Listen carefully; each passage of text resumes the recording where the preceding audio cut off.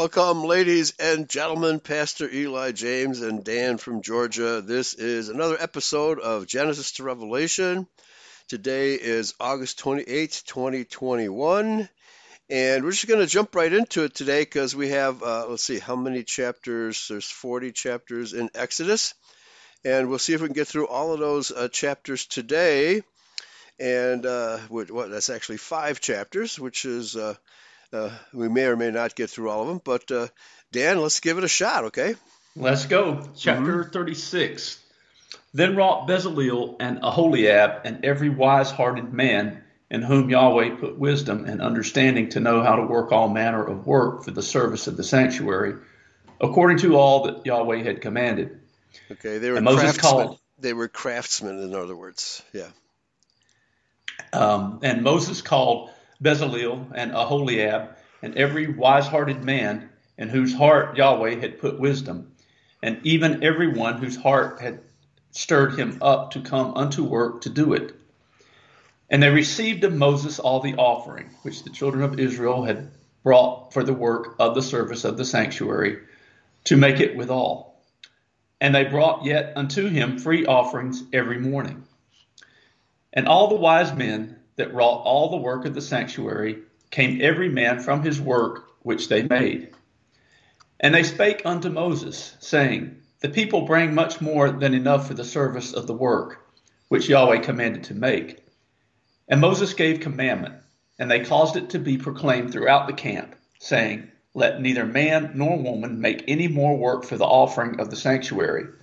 So the people were restrained from bringing, for the stuff they had was sufficient for all the work to make it, and too much.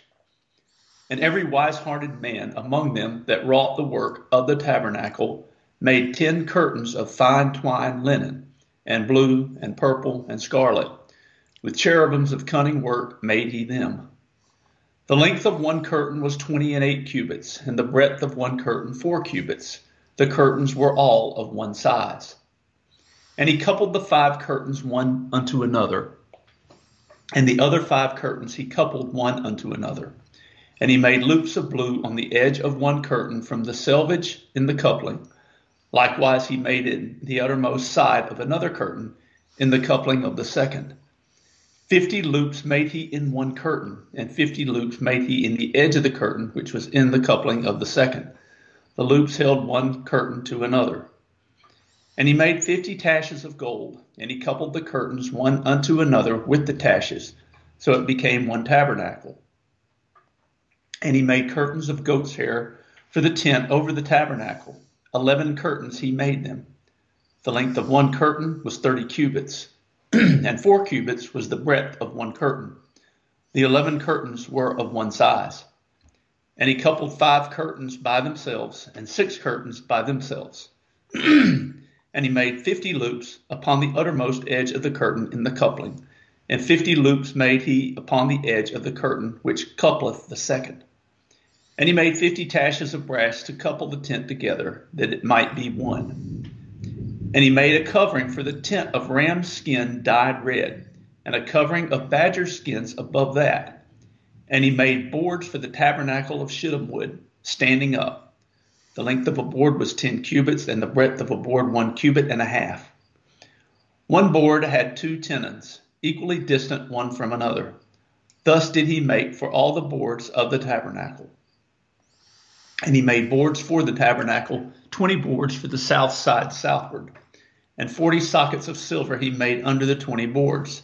2 sockets under one board for his 2 tenons, and 2 sockets under another board for his 2 tenons. And for the other side of the tabernacle, which is toward the north corner, he made 20 boards. And there are 40 sockets of silver, 2 sockets under one board, and 2 sockets under another board. And for the sides of the tabernacle westward he made 6 boards. And 2 boards made he for the corners of the tabernacle in the 2 sides. And they were coupled beneath and coupled together at the head thereof, to one ring. Thus he did to both of them in both the corners. And there were 8 boards, and their sockets were 16 sockets of silver, under every board 2 sockets. And he made bars of shittim wood, 5 for the boards of the one side of the tabernacle, and 5 bars for the boards of the other side of the tabernacle, and 5 bars for the boards of the tabernacle for the sides westward. And he made the middle bar to shoot through the boards from the one end to the other. And he overlaid the boards with gold, and made their rings of gold to be places for the bars, and overlaid the bars with gold. And he made a veil of blue and purple and scarlet and fine twined linen. With cherubims made he it of cunning work. And he made thereunto 4 pillars of shittim wood, and overlaid them with gold.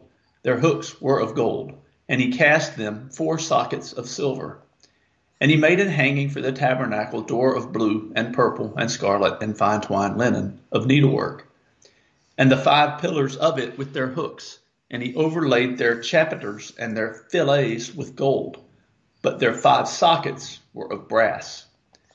And that concludes chapter 36. Okay, well, it's very interesting that they would have all of this material, and obviously they would have to have a lot of tools to fashion all of these items in the desert. And so, but maybe the desert wasn't so much a desert in these days. Maybe it was, maybe it was more lush, because they obviously had to get all this wood from somewhere. Okay, So chances are that whole area near Mount Sinai, and we picture it as being a rocky desert with not much there, with not much plant life at all. It was probably somewhat different in those days. It probably was more well watered and had forests and all that kind of stuff, So otherwise, where would all this stuff come from? Okay, so so let's see what else they do with it. So quite an elaborate tabernacle, quite a big old tent, a movable tent that they had to break down, move around, just like a rock and roll band. Yeah, going from one town to another. All right. Okay, chapter 37. And Bezaleel made the ark of shittim wood. 2 cubits and a half was the length of it, and 1 cubit and a half the breadth of it, and 1 cubit and a half the height of it. And he laid it, and he overlaid it with pure gold within and without, and made a crown of gold to it round about. And he cast for it 4 rings of gold, to be set by the 4 corners of it, even 2 rings upon the one side of it, and 2 rings upon the other side of it. And he made staves of shittim wood, and overlaid them with gold. And he put the staves into the rings by the sides of the ark, to bear the ark. And he made the mercy seat of pure gold. 2 cubits and a half was the length thereof, and 1 cubit and a half the breadth thereof. And he made 2 cherubims of gold, beaten out of one piece he made he them, on the 2 ends of the mercy seat. 1 cherub on the end on this side, and another cherub on the other end on that side. Out of the mercy seat made he the cherubims on the 2 ends thereof. And the cherubims spread out their wings on high, and covered with their wings over the mercy seat, with their faces one to another, even to the mercy seatward were the faces of the cherubims. And he made the table of shittim wood. 2 cubits was the length thereof, and 1 cubit the breadth thereof, and 1 cubit and a half the height thereof. And he overlaid it with pure gold, and made thereunto a crown of gold round about. And he made thereunto a border of an handbreadth round about, and made a crown of gold for the border thereof round about. And he cast it 4 rings of gold, and put the rings upon the 4 corners that were in the 4 feet thereof. Over against the border were the rings, the places for the staves to bear the table. And he made the staves of shittim wood, and overlaid them with gold, to bear the table. And he made the vessels which were upon the table, his dishes and his spoons and his bowls, and his covers to cover withal, of pure gold. And he made the candlestick of pure gold. Of beaten work made he the candlestick. His shaft and his branch, his bowls, his knops, and his flowers were of the same. And 6 branches going out of the sides thereof, 3 branches of the candlestick out of the one side thereof, and 3 branches of the candlestick out of the other side thereof. 3 bowls made after the fashion of almonds in one branch, a knot and a flower, and 3 bowls made like almonds in another branch, a knot and a flower. So throughout the 6 branches going out of the candlestick. And in the candlestick were 4 bowls made like almonds, his knots and his flowers.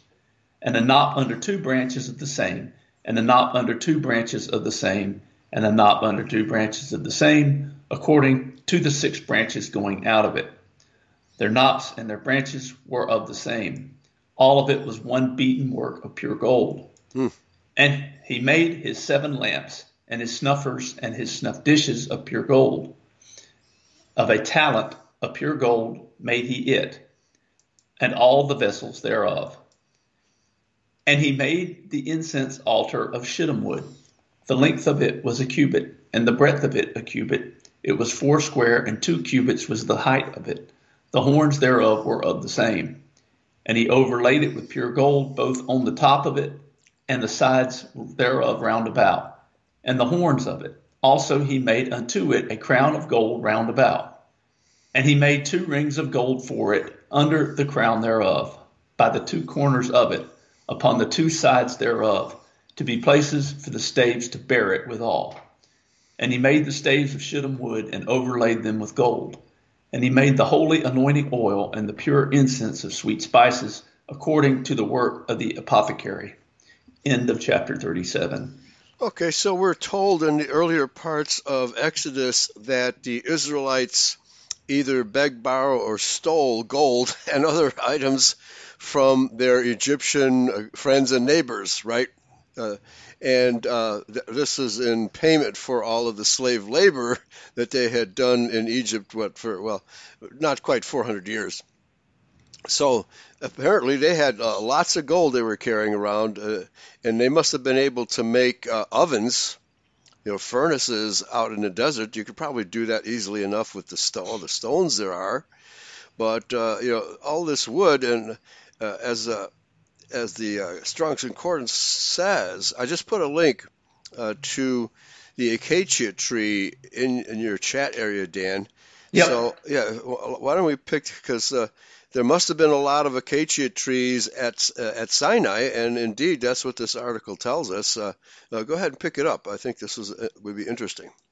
Okay, the name of this article is A Tree Suitable for God's Presence. And we begin at Exodus chapter 25, verse 8. Oh, wait. No, never mind. Okay. After the Israelites' exodus from Egypt, when they were encamped at the foot of Mount Sinai, Moses was given detailed instructions to build a Mishkan, a dwelling place with its furnishings, and the Ark of the Covenant, all to be constructed of acacia wood. By the way, Dan John says the word Mishkan is the origination of the word Michigan, the great state of Michigan. All right, Mishkan, that's interesting. which also means sanctuary. Okay. The Mishkan, a portable sanctuary, would serve as a visible, tangible symbol of God's presence in the midst of the people, and a sacred space for encountering the divine. Several species of acacia were common and accessible on the Sinai Peninsula, but only Acacia radiana is suitable for construction. This thorny tree has an impressive umbrella shape, a single trunk with a broad and flat crown. The bark is brown-reddish, and the leaves are small to conserve water. Highly resistant to drought, it grows deep roots and uses water stores that other plants cannot reach. Because the tree grows slowly, the wood is hard and dense, resistant to water and insect damage.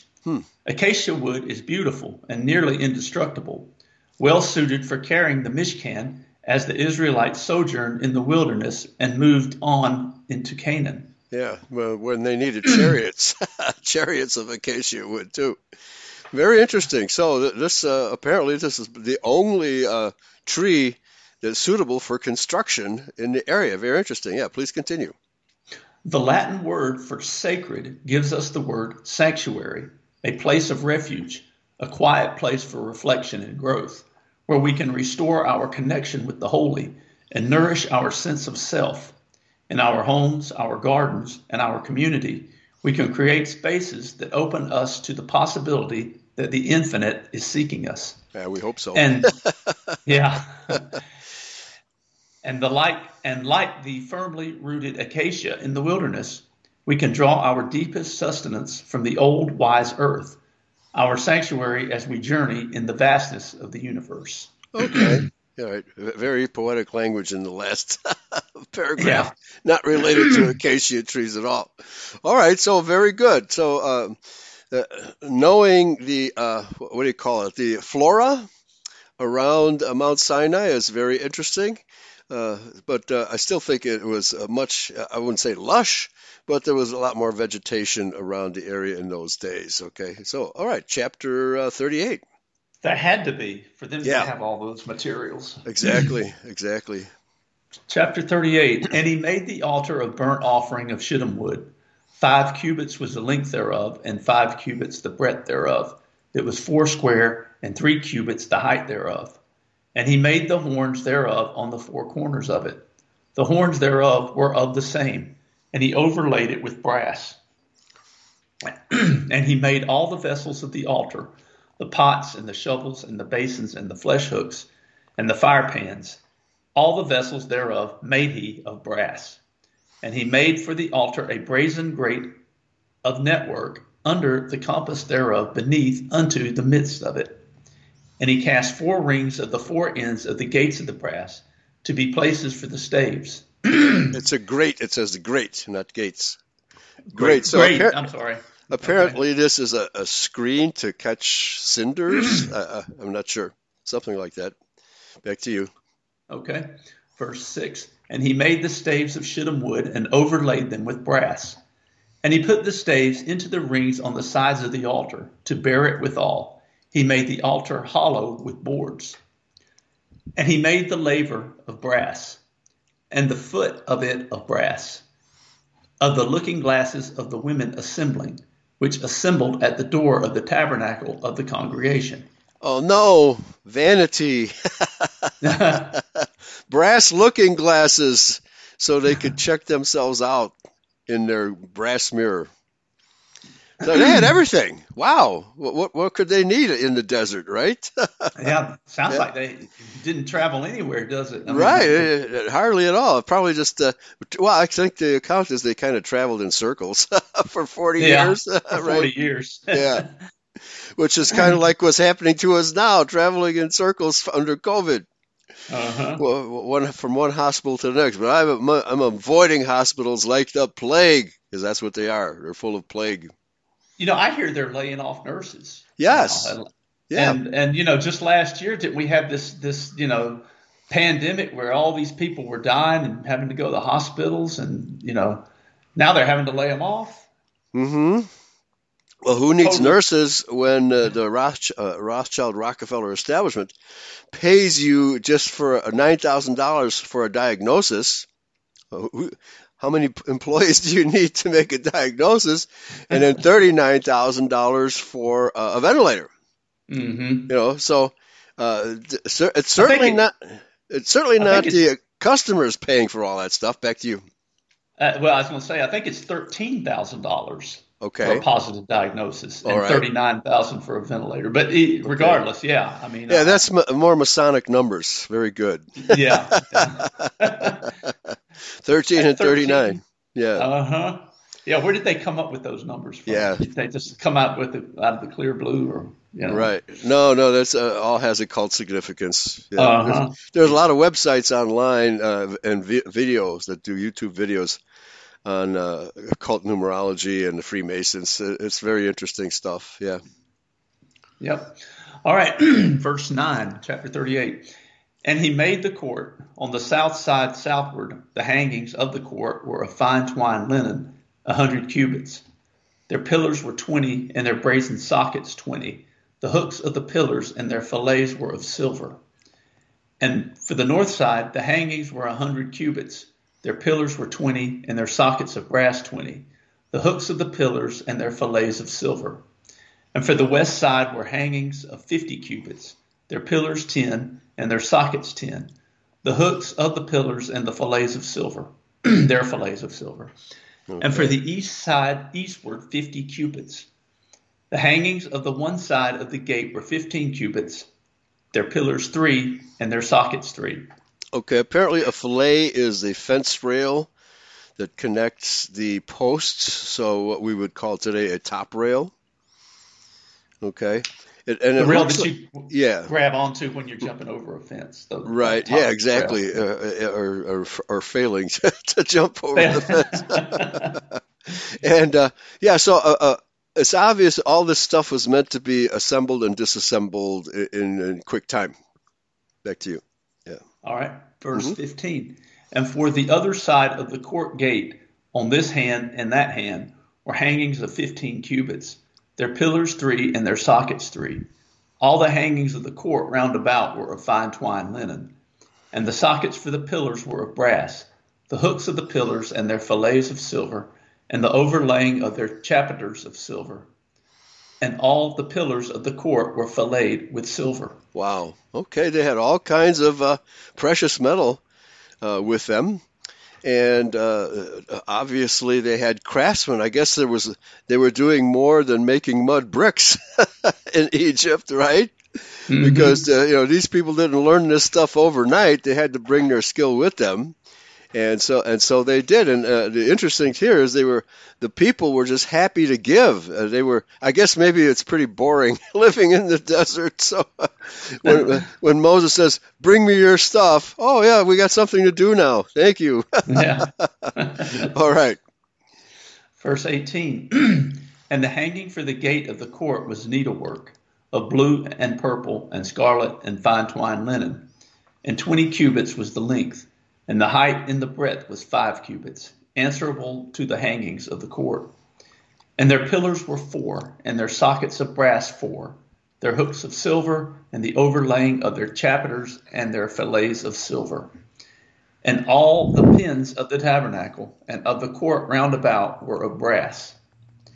This is So the sum. so they would have, and brass, I believe, is part copper. It's made of copper and some other substance. I forget what it is, but so they would have had to have a plentiful supply, most of which they brought with them. But maybe there's mines around Mount Sinai as well. Let me check that out because man, this is a lot of material. I mean, the construction of the tent with its inner and outer courts, all fabric material. I mean, that's a huge, a lot of tent material to be carrying around in the desert. But of course, they had the manpower for sure. But this is quite an extensive operation here because we glossed over this the first time we read through it. But now I'm saying this is a lot of hard work for people to do. So now, kudos to all these Israelites for doing all this hard work. Back to you. Yeah, these were skilled laborers. That's They weren't right. just slaves like we have imagined slaves to be today. They were actually skilled. Yeah. They had to, working in Egypt for all the construction projects, they had to have learned different trades. Yeah. Hmm. Verse 21. This is the sum of the tabernacle, even of the tabernacle of testimony, as it was counted according to the commandment of Moses for the service of the Levites by the hand of Ithamar, son to Aaron the priest. And Bezaleel, the son of Uri, the son of Hur, of the tribe of Judah, made all that Yahweh commanded Moses. And with him was Aholiab, son of Ahisamach, of the tribe of Dan, an engraver, and a cunning workman, and an embroiderer in blue, and in purple, and in scarlet, and of fine linen. All the gold that was occupied for the work in all the work of the holy place, even of the gold of the offering, was 29 talents, and 730 shekels, after the shekel of the sanctuary. And the silver of them that were numbered of the congregation was 100 talents, and 1,760 shekels, after the shekel of the sanctuary. A bekah for every man, that is, half a shekel, after the shekel of the sanctuary, for every one that went to be numbered, from 20 years old and upward, for 600,000 and 3,550 men. And of the 100 talents of silver were cast the sockets of the sanctuary, and the sockets of the veil, 100 sockets of the 100 talents, a talent for a socket. And of the 1,775 shekels he made hooks for the pillars, and overlaid their chapiters, and filleted them. And the brass of the offering was 70 talents, and 2,400 shekels. And therewith he made the sockets to the door of the tabernacle of the congregation, and the brazen altar, and the brazen grate for it, and all the vessels of the altar, and the sockets of the court round about, and the sockets of the court gate, and all the pins of the tabernacle, and all the pins of the court round about. End of chapter 38. Okay, all right. Well, it turns out my speculation was correct. Sinai, Serabit el-Kadim, the Sinai Peninsula between Egypt and Western Asia is one of the main copper mining regions for ancient Egypt. The most important site is Serabit al-Kadim, where copper and malachite, let me see what malachite is. Malachite, a green hydrous copper carbonate mineral. It occurs both in the eastern desert of Egypt and in Sinai. In pre-dynastic burials, lumps of ore have been found besides pallets and grinding pebbles, presumably for grinding into powder to be used as green eye paint. Galena is a mineral consisting of lead sulfide. Galena is often found in Naqada and early dynastic tombs. It has a gray-black metallic hue. Sources are known along the coast of the Red Sea, but also inland in the eastern desert region and in the area of Aswan. Ancient working at one source, Gebel Tzait on the Red Sea, is confirmed by the presence of a shrine with votive offerings and monuments. That's galena. And then pyrolusite, manganese oxide. Pyrolusite is a steel grade of black mineral which was ground in pre-dynastic Egypt for use as eye paint. Man, you can't get away from cosmetics. In the Middle Kingdom, about 2025 to 1700 BC, it was used for tomb paintings, and in the New Kingdom for the decoration of pottery.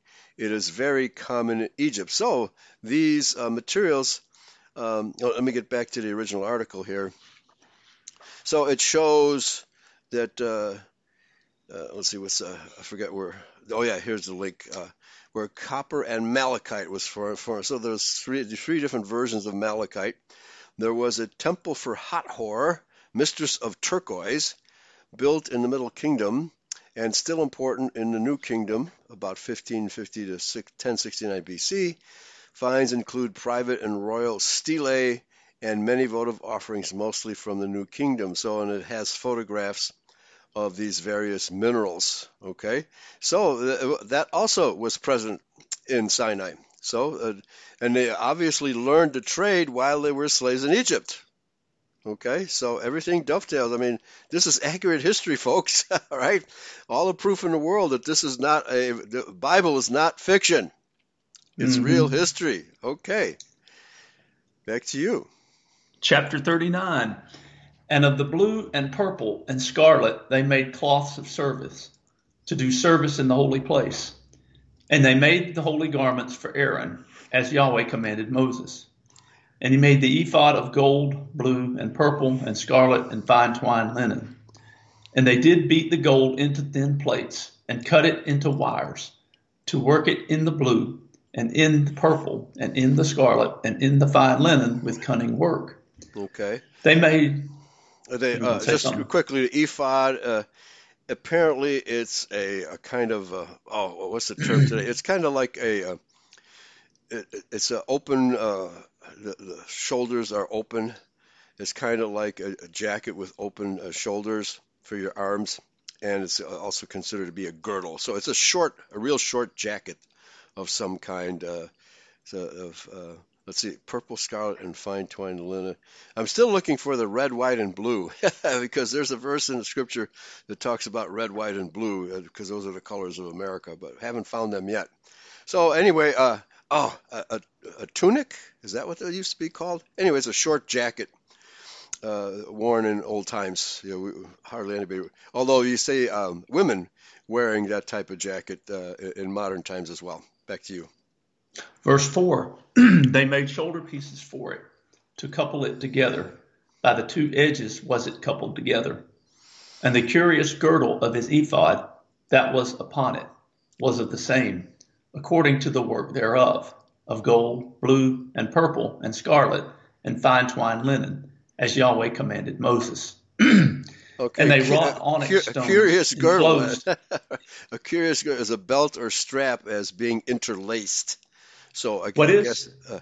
it's a belt or a girdle made of interlaced material. So I guess the interlacing was pretty evident, on the belt. Okay, it's a belt. Okay. And they wrought onyx stones enclosed in ouches of gold, graven, as signets are graven, with the names of the children of Israel. And he put them on the shoulders of the ephod, that they should be stones for a memorial to the children of Israel, as Yahweh commanded Moses. And he made the breastplate of cunning work, like the work of the ephod, of gold, blue, and purple, and scarlet, and fine twined linen. It was foursquare. They made the breastplate double. A span was the length thereof, and a span the breadth thereof, being doubled. And they set it in 4 rows of stones. The first row was a sardius, a topaz, and a carbuncle. This was the first row. And the second row an emerald, a sapphire, and a diamond. And the third row a ligure, an agate, and an amethyst. And the fourth row a beryl, an onyx, and a jasper. They were enclosed in ouches of gold in their enclosings. Ouches? And the Hold on, I gotta look that ouches. one. A brocade, a setting. Okay, and the span apparently is the hand where you spread your fingers out, fan your fingers out. That is what they're calling a span. Okay, so all of this terminology is very archaic, so we have to look up practically every other word to know what it means. All right. Okay. Verse 14. And the stones were according to the names of the children of Israel, 12 according to their names, like the engravings of a signet, every one with his name, according to the 12 tribes. And they made upon the breastplate chains at the ends of wreathen work of pure gold. And they made 2 ouches of gold and 2 gold rings, and put the 2 rings in the 2 ends of the breastplate. And they put the 2 wreathen chains of gold in the 2 rings on the ends of the breastplate. And the 2 ends of the 2 wreathen chains they fastened in the 2 ouches, and put them on the shoulder pieces of the ephod before it. And they made 2 rings of gold, and put them on the 2 ends of the breastplate upon the border of it, which was on the side of the ephod inward. And they made 2 other golden rings, and put them on the 2 sides of the ephod underneath, toward the fore part of it, over against the other coupling thereof, above the curious girdle of the ephod.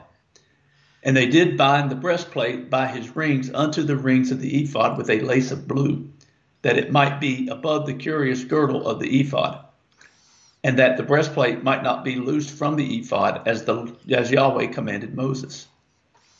And he made the robe of the ephod of woven work, all of blue. And there was a hole in the midst of the robe, as in the hole of a habergeon, with a band round about the hole, that it should not rend. And they made upon the hems of the robe pomegranates of blue and purple and scarlet and twined linen. And they made bales of pure gold, and put the bales between the linen and linen breeches of fine twined linen, and a girdle of fine twined linen, and blue and purple and scarlet of needlework, as Yahweh commanded Moses. Now, I wonder if it would be worth it to go over there with a metal detector. Might not be a bad idea. Right. Okay, but unfortunately, you probably have to land at Tel Aviv. Yeah. Okay. Yeah, there's got to be evidence of all of this stuff laying around the entire Sinai area, right? Mm-hmm. But it's been off limits for, I don't know, millennia, really. Okay. It's just recently that archaeologists have been allowed into that territory to investigate. And thanks to Ron Wyatt, he's the one that opened that, he discovered all this stuff, and he opened the doors, so to speak, for other researchers to go in and find all these things. Did he pass away? Yes. Yeah. Okay. Verse 30. And they made the plate of the holy crown of pure gold, and wrote upon it a writing like to the engravings of a signet, holiness to Yahweh. And they tied unto it a lace of blue, to fasten it on high upon the meter, as Yahweh commanded Moses. Thus was all the work of the tabernacle of the tent of the congregation finished. And the children of Israel did according to all that Yahweh commanded Moses. So did they. And they brought the tabernacle unto Moses, the tent, and all his furniture, his taches, his boards, his bars, and his pillars, and his sockets, and the covering of ram skins dyed red, and the covering of badger skins, and the veil of the covering, the ark of the testimony, and the staves thereof, and the mercy seat, the table, and all the vessels thereof, and the showbread. Here we finally encounter showbread. Okay, which is because it looks like we're going to get done with Exodus chapter 2. Exodus, the book of Exodus today. So, and we had talked about showbread briefly last time. Let me see if I can find an article about That's showbread. The bread with the gold in it, right? That's right. Let me see if I can, because we're surely going to have enough time to discuss that. So please continue. Okay, verse 37.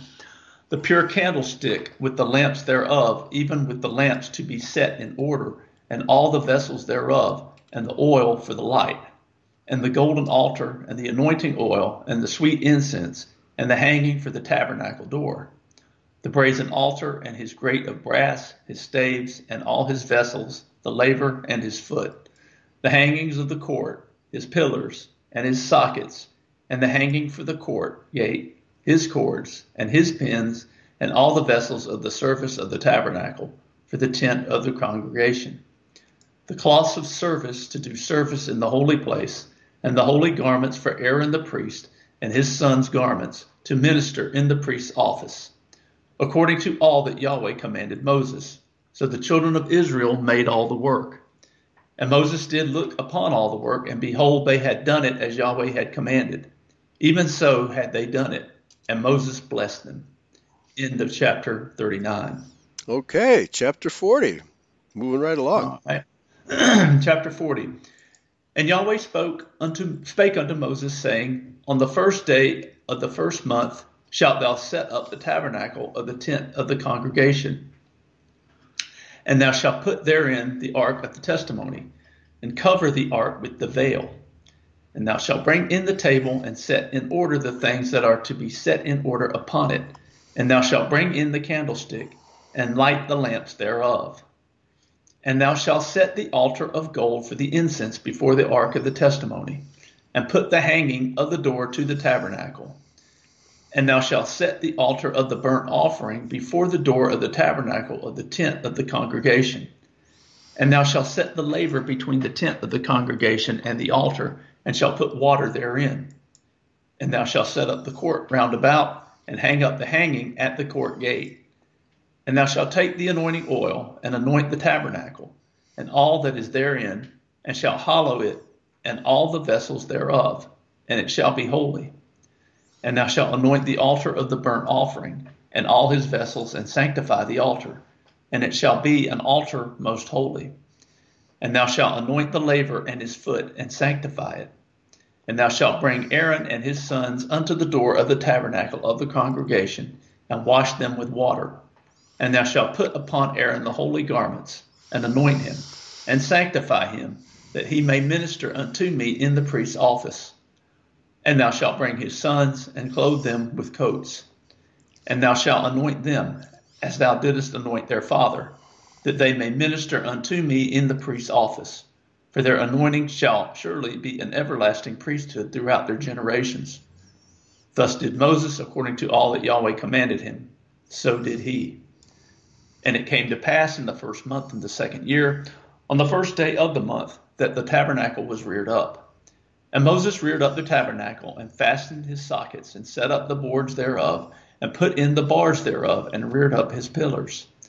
And he spread abroad the tent over the tabernacle, and put the covering of the tent above upon it, as Yahweh commanded Moses. And he took and put the testimony into the ark, and set the staves on the ark, and put the mercy seat above the ark. And he brought the ark unto the tabernacle, and set up the veil of the covering, and covered the ark of the testimony, as Yahweh commanded Moses. Let me go back to verse 17. And it came to pass in the first month in the second year, on the first day of the month, which would be the spring equinox, that the tabernacle was reared up. So they timed all of this for the very first new year of the second year. Okay, for the very first Sabbath of the second year. Back to you. All right, verse 22. And he put the table in the tent of the congregation upon the side of the tabernacle northward, without the veil. And he set the bread in order upon it before Yahweh, as Yahweh had commanded Moses. And he put the candlestick in the tent of the congregation over against the table on the side of the tabernacle southward. And he lighted the lamps before Yahweh, as Yahweh commanded Moses. And he put the golden altar in the tent of the congregation before the veil. And he burnt sweet incense thereon, as Yahweh commanded Moses. And he set up the hanging at the door of the tabernacle. And he put the altar of burnt offering by the door of the tabernacle of the tent of the congregation, and offered upon it the burnt offering and the meat offering, as Yahweh commanded Moses. And he set the laver between the tent of the congregation and the altar, and put water there to wash withal. And Moses and Aaron and his sons washed their hands and their feet thereat, when they went into the tent of the congregation, and when they came near unto the altar, they washed, as Yahweh commanded Moses. And he reared up the court round about the tabernacle and the altar, and set up the hanging of the court gate. So Moses finished the work. Then a cloud covered the tent of the congregation, and the glory of Yahweh filled the tabernacle. And Moses was not able to enter into the tent of the congregation, because the cloud abode thereon, and the glory of Yahweh filled the tabernacle. And when the cloud was taken up from over the tabernacle, the children of Israel went onward in all their journeys. Now remember, Moses was in the presence of Yahweh at Mount Sinai, right? But now, because he cast the tables in anger and broke them, he is no longer permitted to be in the presence of Yahweh. How about that? So that's why he's no longer permitted. Is because probably, yeah. Okay. Yeah, that makes sense. Okay. He also got in trouble at the end there for striking the rock at Meribah 2 times. Right. When he wasn't supposed to do it. So. Right. Yeah. If Yahweh says once, you do it once, not twice. He means what he says. Yeah, that's right. Yeah. Read my lips. Read my lips. Okay. Verse 36. And when the cloud was taken up from over the tabernacle, the children of Israel went onward in all their journeys. But if the cloud were not taken up, then they journeyed not till the day that it was taken up. For the cloud of Yahweh was upon the tabernacle by day, and the fire was on it by night, in the sight of all the house of Israel throughout all their journeys. Okay. And that concludes the book of Exodus. Yeah, very good. Okay, so this is Sturm und Drang, great displays of might, power, light, thunder, lightning, etc., by Yahweh for the people of Israel. I guess they really needed that kind of display to believe, right? Because they had come from the pagan tradition of Egypt, where I've studied a lot of the pagan rituals in Egypt and Rome and Greece, and the temples they built had a lot of gimmicks and gadgets in them to strike awe into the people when they hear like echo chambers and people underneath speaking in voices that they thought were coming from the statue of the god, right? This is the kind of stuff that people were used to in their Baal worship and other forms of pagan worship. So they were used to having all kinds of, displays, right? Theatrical displays, but they took them seriously and thought they were real gods, right? And that kind of stuff is still happening today. Okay. Kind of like what we see on TV. That's right. Right. Yeah, people pretend like the what do they call it? The televangelists and their gimmicks, their onstage gimmicks, right? I mean, it's still the same, folks. That type of quote unquote religion still exists even on television. Okay. All right. So I found this article here about the manna and the showbread by Benson C. Saili, This earth my brother, whatever, I guess that's a salutation, I don't know. Both these were calibrated versions of the monatomic white powder of gold, and it mentions the Anunnaki here. Let's see. The Anunnaki, the Old Testament gods, came to Earth from their planet Nibiru about 450,000 years ago to prospect for gold. Very interesting. Whether that's true or not, maybe it is. Okay, but what does it have to do with showbread? Okay, so if you want to pick it up there, Yep. and No. and see, we'll find out what this gold powder is all about. Hopefully. Okay. According to Sumerian records, the first place they searched for this gold was in the Persian Gulf, in the sea. Chroniclers of the Anunnaki saga, including the highly regarded Zechariah Stitchin, have taken it for granted that the gold the Anunnaki were prospecting for in the sea was regular gold, the familiar yellow metal. That, regrettably, is misconceived. The National Oceanic and Atmospheric Administration calculates that there is today about 20 million tons of gold dissolved in all seawater on the planet. Oh, wow. Interesting. But to extract just 1 ounce of gold, one will need about 30 million pounds of seawater. We are talking such minuscule quantities that it is hard to even wrap your head around it, says the NOAA. Maybe the quantity of gold in the oceans at the time of the Anunnaki was higher than if we take account of the gold-rich asteroids that hurtle into Earth's seas from time to time. But the extraction ratio must have been the same. Clearly, if it was metallic gold the Anunnaki were looking for, the sea was the wrong place to look. But they did scour the sea for gold, all right. This gold, however, was not metallic gold. It was ormus, monoatomic gold. Okay. The first thing the Anunnaki were concerned about when they touched down on Earth was their well-being health-wise on a foreign planet. The other was their lifespan on a planet with infinitesimally shorter circumsolar or around the sun's cycle compared with Nibiru. If they had to guarantee sound health through and through and more or less maintain their life expectancy, they needed Ormus sooner than later. Ormus, as we said last time around, abounds by far much more in the sea than on firm land. It was after they had extracted sufficient quantities of Ormus from the sea that the Anunnaki now decided to set up mining facilities in Africa and embark on the extraction of metallic gold.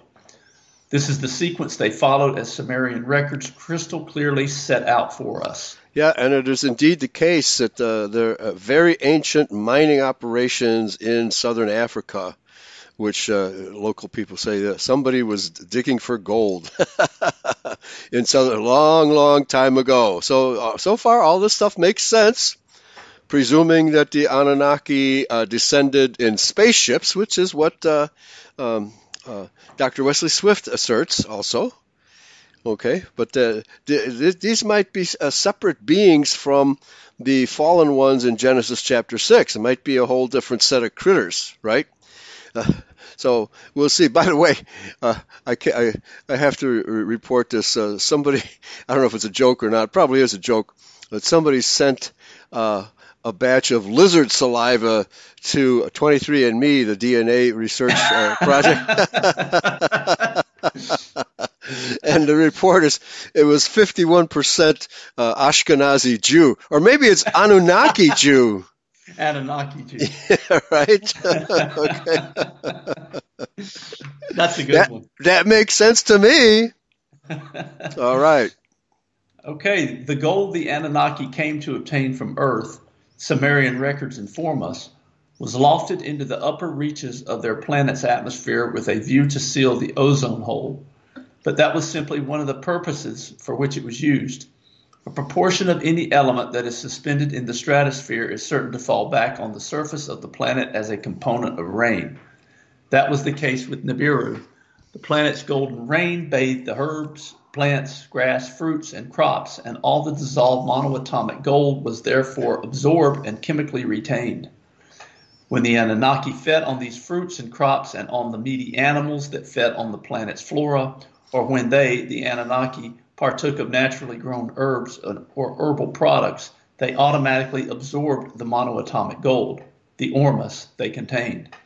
That way, their lives were practically infinitely prolonged by the ormus, which has anti-aging properties and is innately medicinal across every ailment.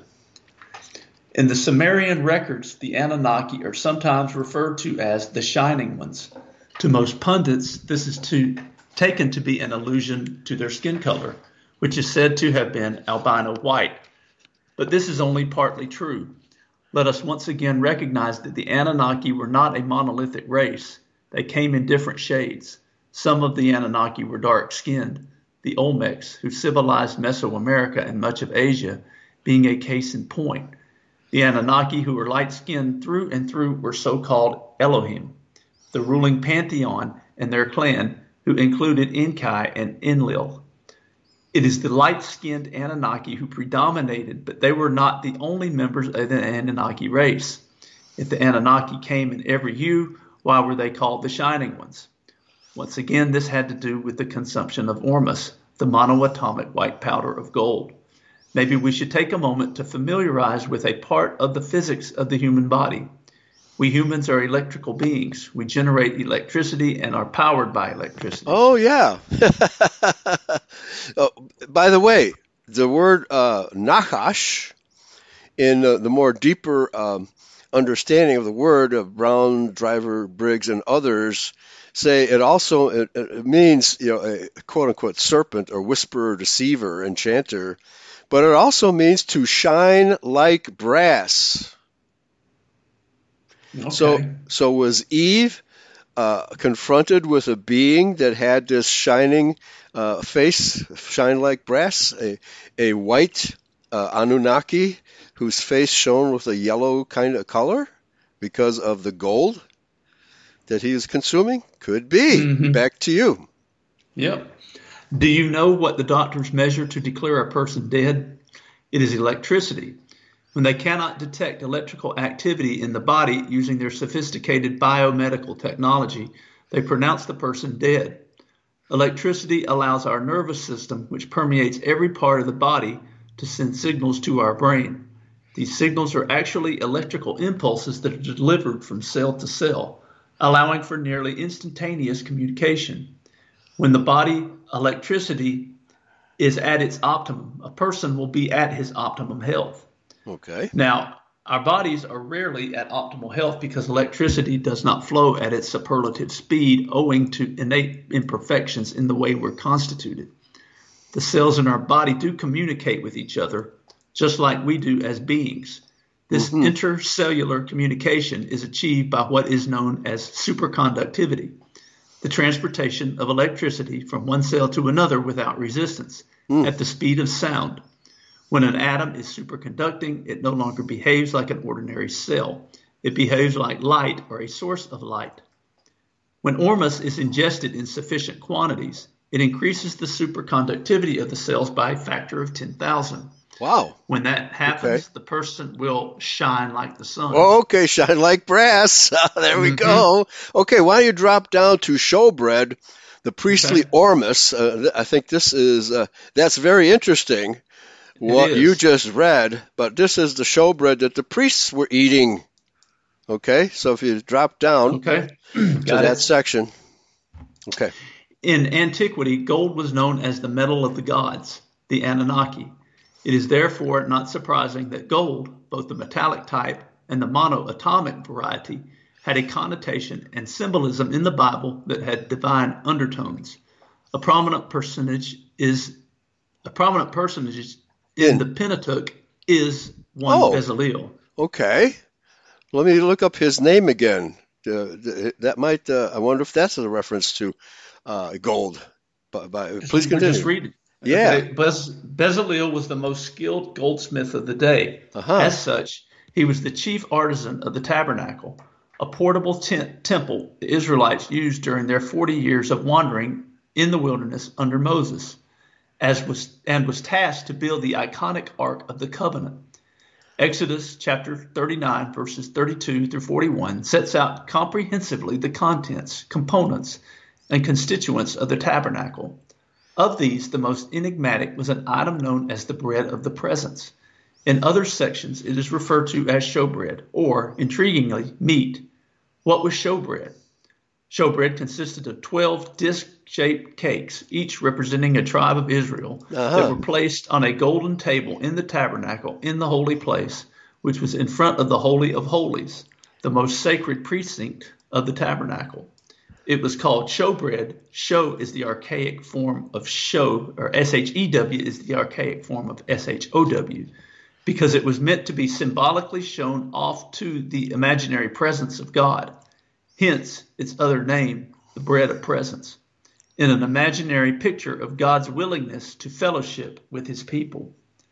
The fact that it was not ordinary bread is hinted by the person who prepared it.